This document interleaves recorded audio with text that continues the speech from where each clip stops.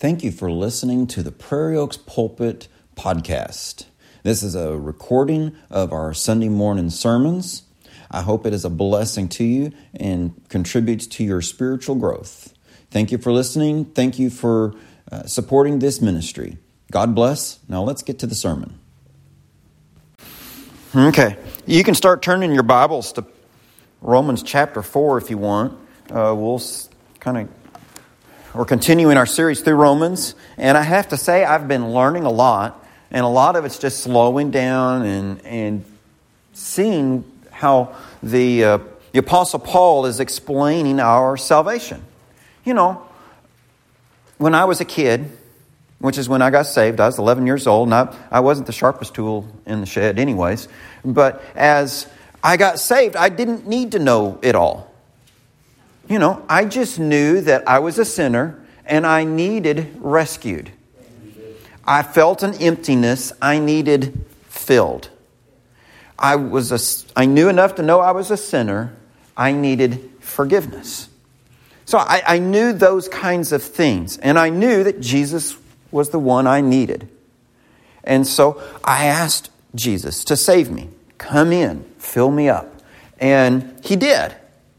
And as I've progressed from those days, when I was drinking the milk spiritually, I've continued to grow and learn, and I'm thankful for that. And that's what, the Apostle Paul and the pastor of the Hebrews and others challenge us to do, is to, graduate from the milk and milkshakes and cookies and start growing with meat of the Word and to realize that there's a lot more to know. It's one of the marvels. It's simple enough that a child can be saved, but it's deep enough that the greatest minds have wrestled to understand what God did when He died that day on Golgotha and rose again the third day, and all that He has still planned for us. And so the book of Romans is one of those places. And so the theologians, they love the book of Romans. And to be honest, I was a little intimidated diving into this. But as we've worked our way through it, I've been learning. I'm not learning enough. I'm not even learning at all by far. Still got a lot more to go, right, Brother Gene? But we're working together through this. And we've seen where, last week we saw where God demonstrated His righteousness in that He worked a plan with Himself as God, both the Father and the Son and the Holy Spirit, to demonstrate His own righteousness in that He would punish sin, but still be able to, in mercy, declare righteous His sinners, those men and women who've fallen short. And we saw how He did that at the cross.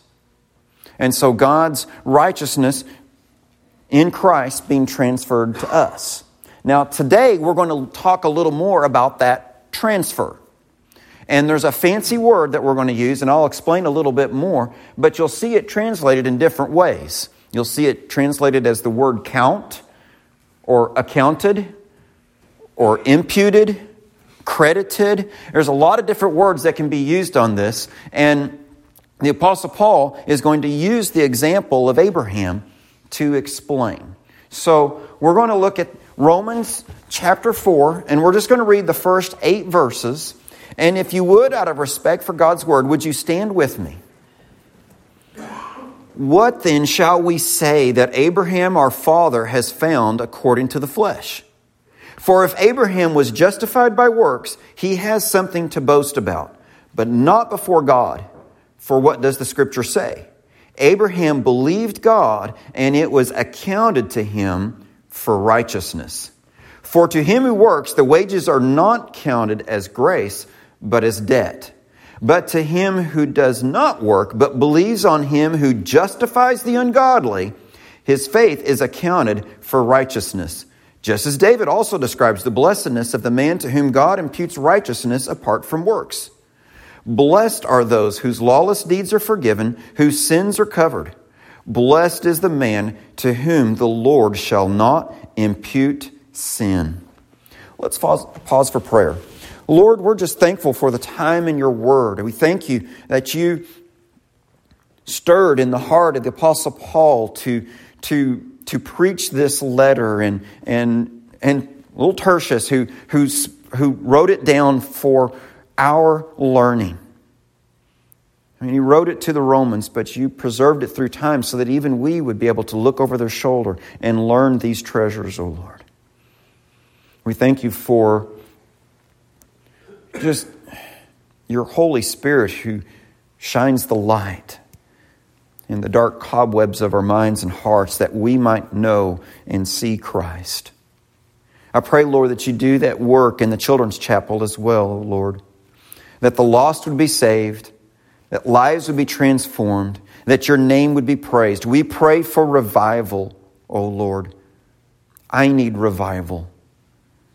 Our church needs revival. Our community needs revival. Our country needs revival. We ask you, Lord, to work. Work in us first. We ask these things in the name of Jesus Christ, the Word made flesh, and for His kingdom. Amen. You may be seated. So now one of the things that we have to remember is that the Apostle Paul wrote this, and this letter he wrote to a group of people he'd never met, or for the most part he'd never met because he'd never been to Rome. So this is kind of his introduction. And as we've seen, if you want to know about Paul, then you want to know about Jesus, because that's all he really talks about. He doesn't talk about himself, he talks about Jesus.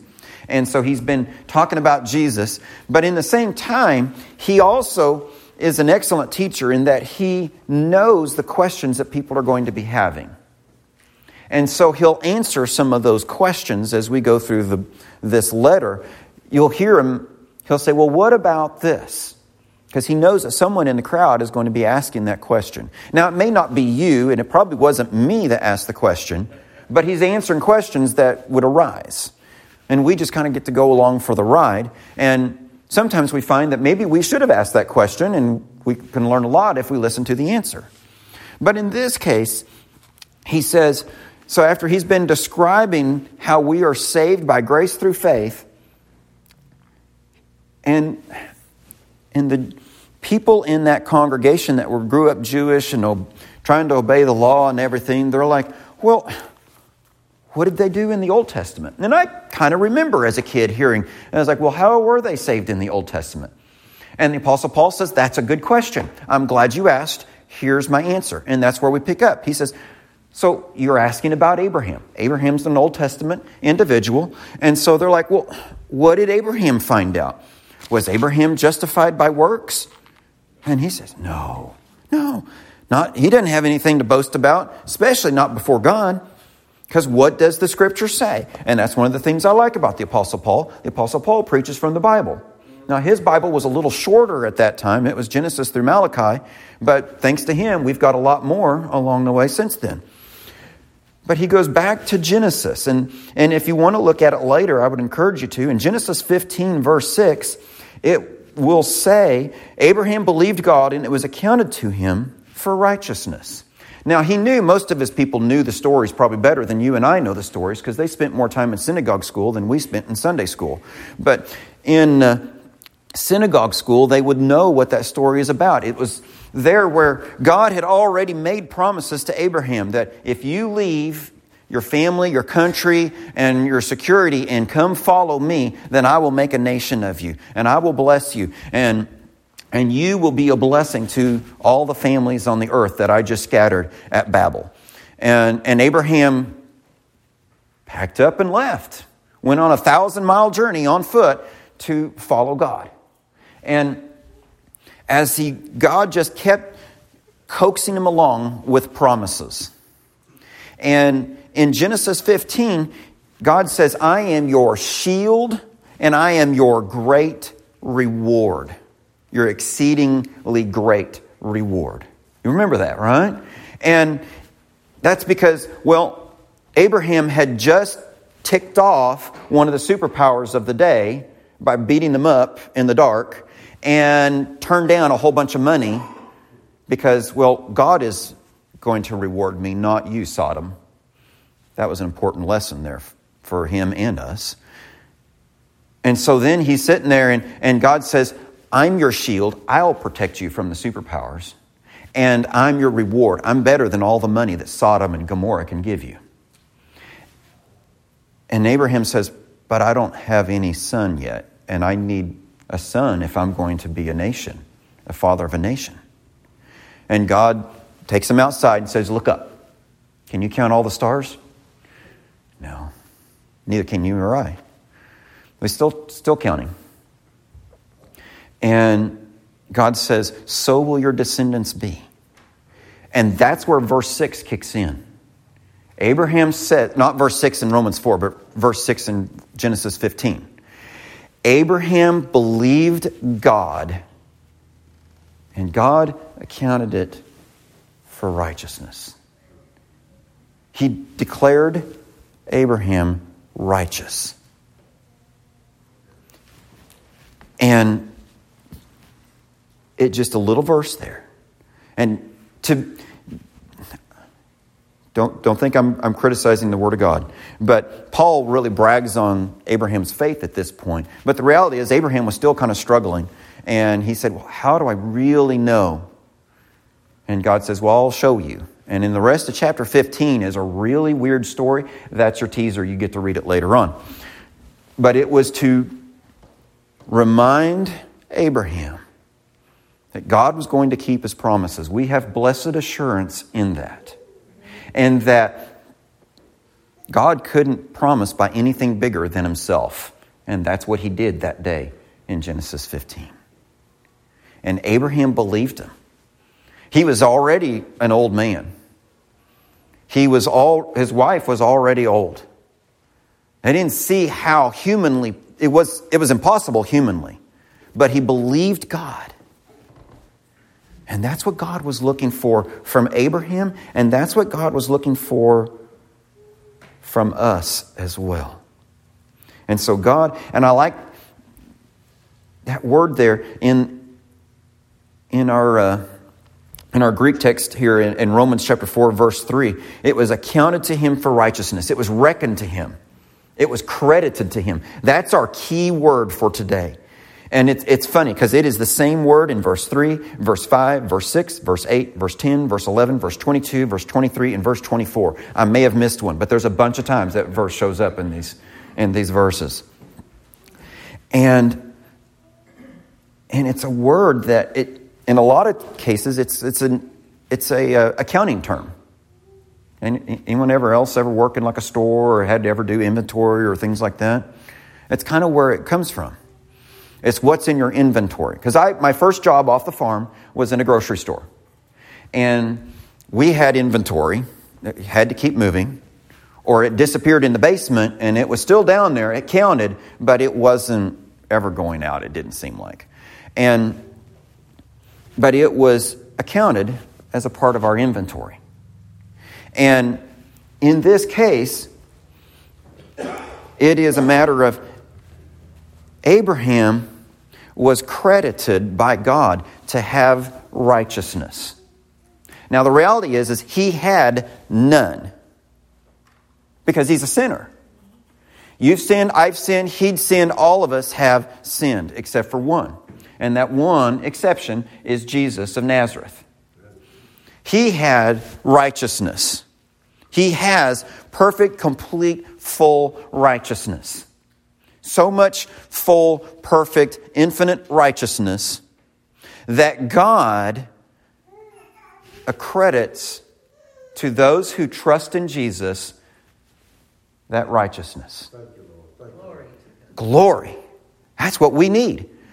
Because if anything is in your inventory, it's sin. And you don't got any righteousness. Your righteousness is nasty. And so instead, God, who keeps the books, it's called the Lamb's Book of Life, He takes that sin out of your inventory and puts it upon Jesus. And He paid the penalty for that sin on the cross. And that righteousness, perfect righteousness that he earned in His earthly life, He credits it to your account. Full, perfect righteousness. And we're going to talk a little more about how full and perfect it is. But this is the point in which we talk about this word in the Greek. It's used in many different ways, but one of them is in this picture of the inventory. Your inventory was in the deficit. You were in trouble. Debt you couldn't pay. And by crying out to God in Christ, there's a transfer that takes place. And your inventory goes from full of sin to full of righteousness. Why? Because God is gracious. And that's where verse 4 comes in, is that of works, the wages of sin is death. So it wasn't of anything we earned, but it's as grace. It's as grace that He gave to us. Because all our work had done is earn a debt. And verse 5 goes on to say then, but to him who does not work, but believes on Him who justifies the ungodly. And if you were here last week, you remember we talked a little bit about that. Because in Proverbs 17, we talked about that God doesn't justify the ungodly, nor does He condemn the guiltless. Except He did both so that He could forgive us. And that's why we unpacked that last week when we were talking about God demonstrating His justice in that He wouldn't ask anyone else to suffer unjustly. He did it Himself. That's why the deity of Christ is so important in our doctrine. Some people think doctrine is a dirty word, but it's a very important and beautiful word when it reveals Christ. And so God Himself took that for us. So He justifies the ungodly. His faith is accounted for righteousness, just as David also describes. And so now you realize, this is the second Old Testament person that he's bringing up. That's because he's unpacking it for us, making sure he's going to use two really good examples to make sure we understand that the Old Testament saints were saved by faith in what God was going to do. And David's a pretty good example. And again, this goes back to, I don't know how much time you've spent in Sunday school, but the guys and girls in synagogue school, they knew all about David. Because most of us, we know, David was a man after God's own heart. We figure he had a little halo over his head all the time, right? And no, that's the nicest thing that's ever said of David in the Scriptures. Because the Scriptures give us a very transparent view at times of all of its people. And David, he was a man after God's own heart. He wrote many of the Psalms. He was a hooligan at other times. He was bad. And so some of those Psalms were written at those times. Psalm 51. He had just murdered his friend to steal his wife to cover up adultery. This sounds like a soap opera, a bad soap opera. And that's David. The man after God's own heart with the halo. Yeah, he was a human being. Amen. He was a sinner like me. But for the grace of God, I would do the same. And so, Psalm 51 is written where he cries out to God for mercy. He doesn't list off the good things that he'd done, because he knew they were worthless compared to what he had done wrong. And so he just cries out on God's goodness based on His mercy. And Psalm 32, which is the one that the Apostle Paul is about to quote here in Romans 4, because again, Apostle Paul, he liked preaching from the Bible. Psalm 32 is what we think is the effect of having cried out like he did in Psalm 51, where he says, "Blessed is the one whose sins are forgiven and whose iniquities are covered." Blessed is the one to whom God will not impute sin, who will not inventory all their sin upon that person. You see where he's going with this? Because David If you didn't know the Sunday school stories and just thought about the giant and all that, you might think, well, he was a pretty good guy, but not good enough in God's sight. And then when you read the rest of the stories, you know he wasn't that good of a guy anyways. But what he did have was he had a repentant heart who trusted in God. And that God was going to one day pay the price for all those sins. So he could forgive David. So he could forgive Abraham. So he could forgive you. So he could forgive me. Because God, in His mercy, is willing to justify the ungodly if they will trust in Christ. The sinner who believes that Christ is his good. The only good I have is what Christ gives me. And then I didn't read the middle part of chapter 4 because he then begins to go through some more questions that we don't have time to unpack all the answer of. But the short answer is they're like, well, what about circumcision? That was kind of a big deal back in Abraham's day.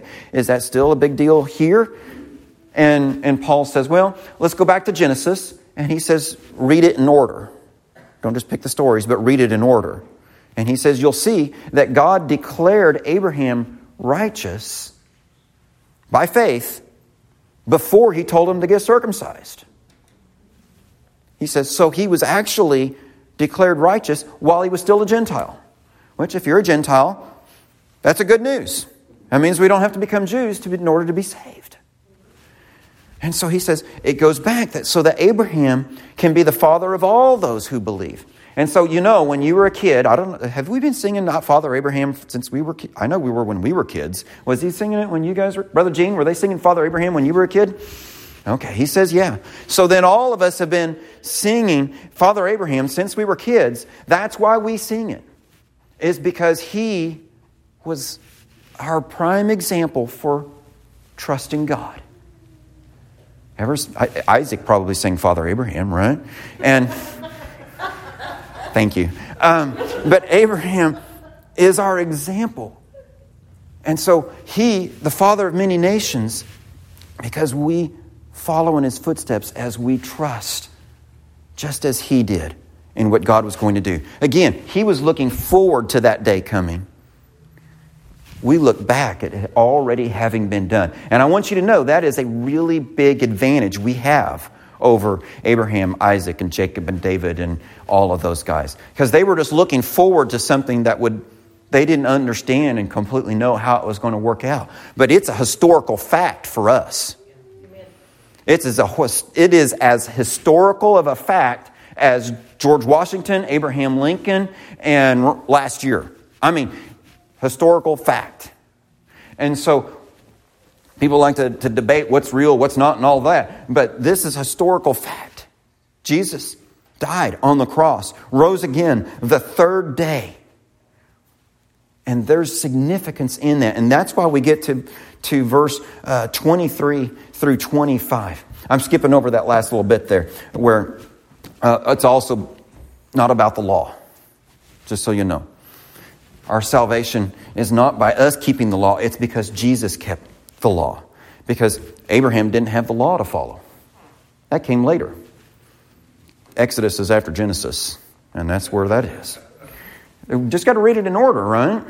That's what Miss Valerie has us doing on Sunday nights. We're reading it in order. But there in verses 23 through 25, Paul begins to wrap up his argument here. So he goes back and he requotes there from Genesis, and he says, and therefore it was accounted to him for righteousness. It was credited to him. It was inventoried to him. Just because he believed, just because he asked for it. And verse 23 says, and it was not written just for Abraham's sake, not for him alone, that it was imputed to him. It was also written for our sake. Because it's also going to be righteousness imputed to us who believe in God, who raised up Jesus our Lord from the dead. And this is interesting to me, because as we've been working our way through this, he's been talking a lot about the significance of the cross. But he hasn't mentioned the resurrection, well, if it's for us, since Christmas. Because at Christmas, we went through the greeting of Paul's letter to the Romans, Romans chapter 1, first 5 verses. That was the last time he talked about the resurrection.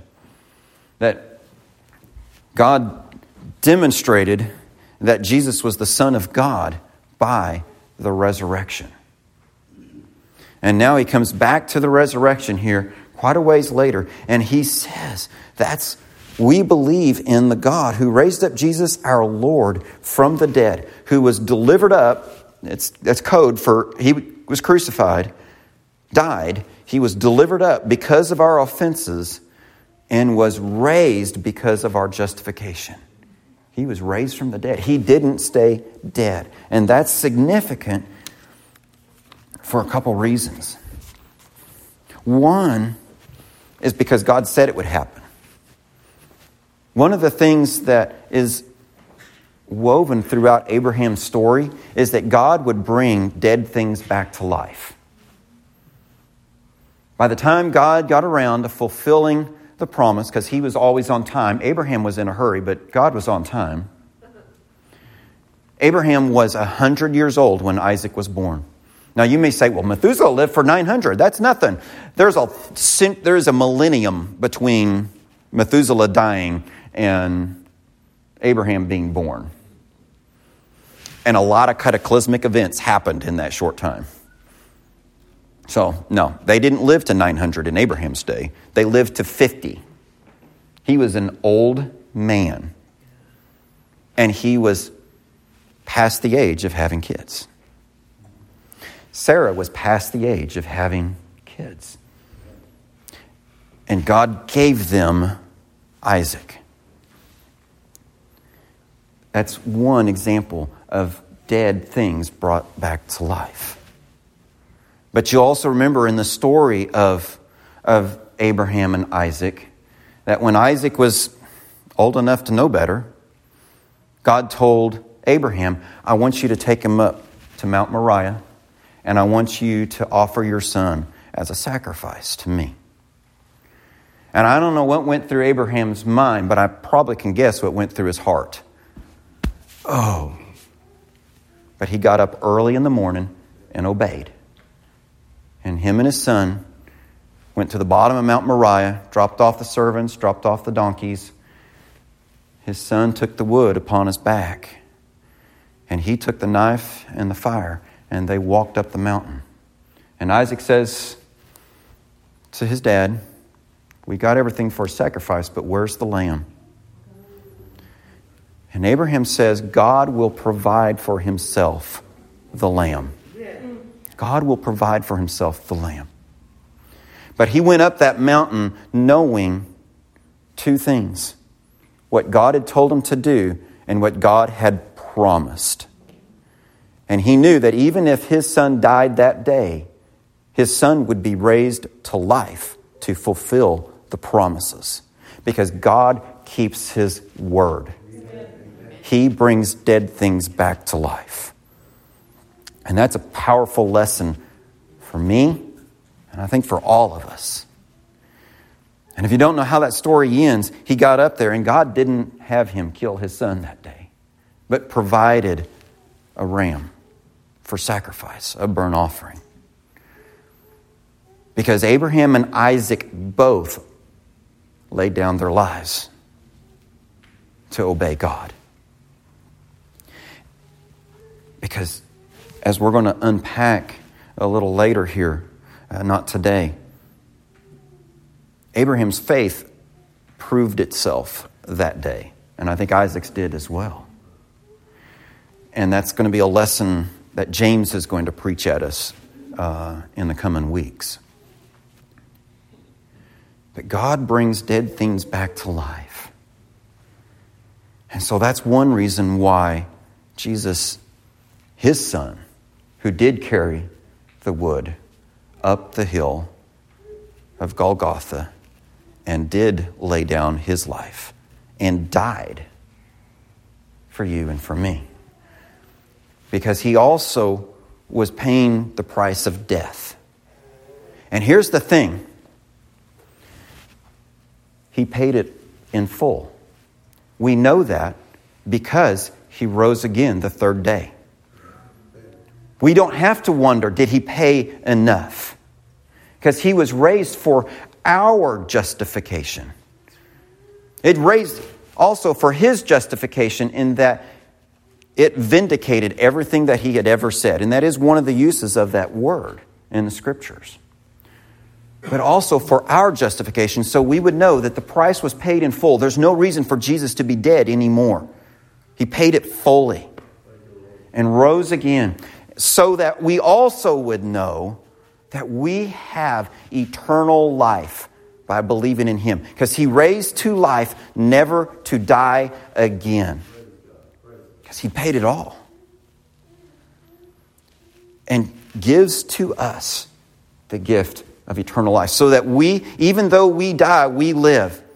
And some of us may never die if we are raptured up and taken to be with Him. That's powerful. And that's the promises of God that Abraham and David tell us, believe it. Believe it. And so that's our invitation this morning as well. If our Miss Holly and musicians come, and they're going to lead us in a song of invitation so that we take some time to wrestle with these promises. There's promises that we may be struggling with. It may be the first promise of just asking for salvation, the forgiveness of sins, eternal life. It may be just wrestling with doubts. Sometimes we need to be reminded that we need to believe our beliefs and doubt our doubts. Because we get it backwards and we start believing our doubts and doubting our beliefs. But we really need to believe our beliefs and doubt our doubts. And that's where this is to remind us what we believe, so that we can see that it is sound reason what we believe. But whatever the Holy Spirit is prompting this morning, will you stand and will you respond as the Spirit prompts?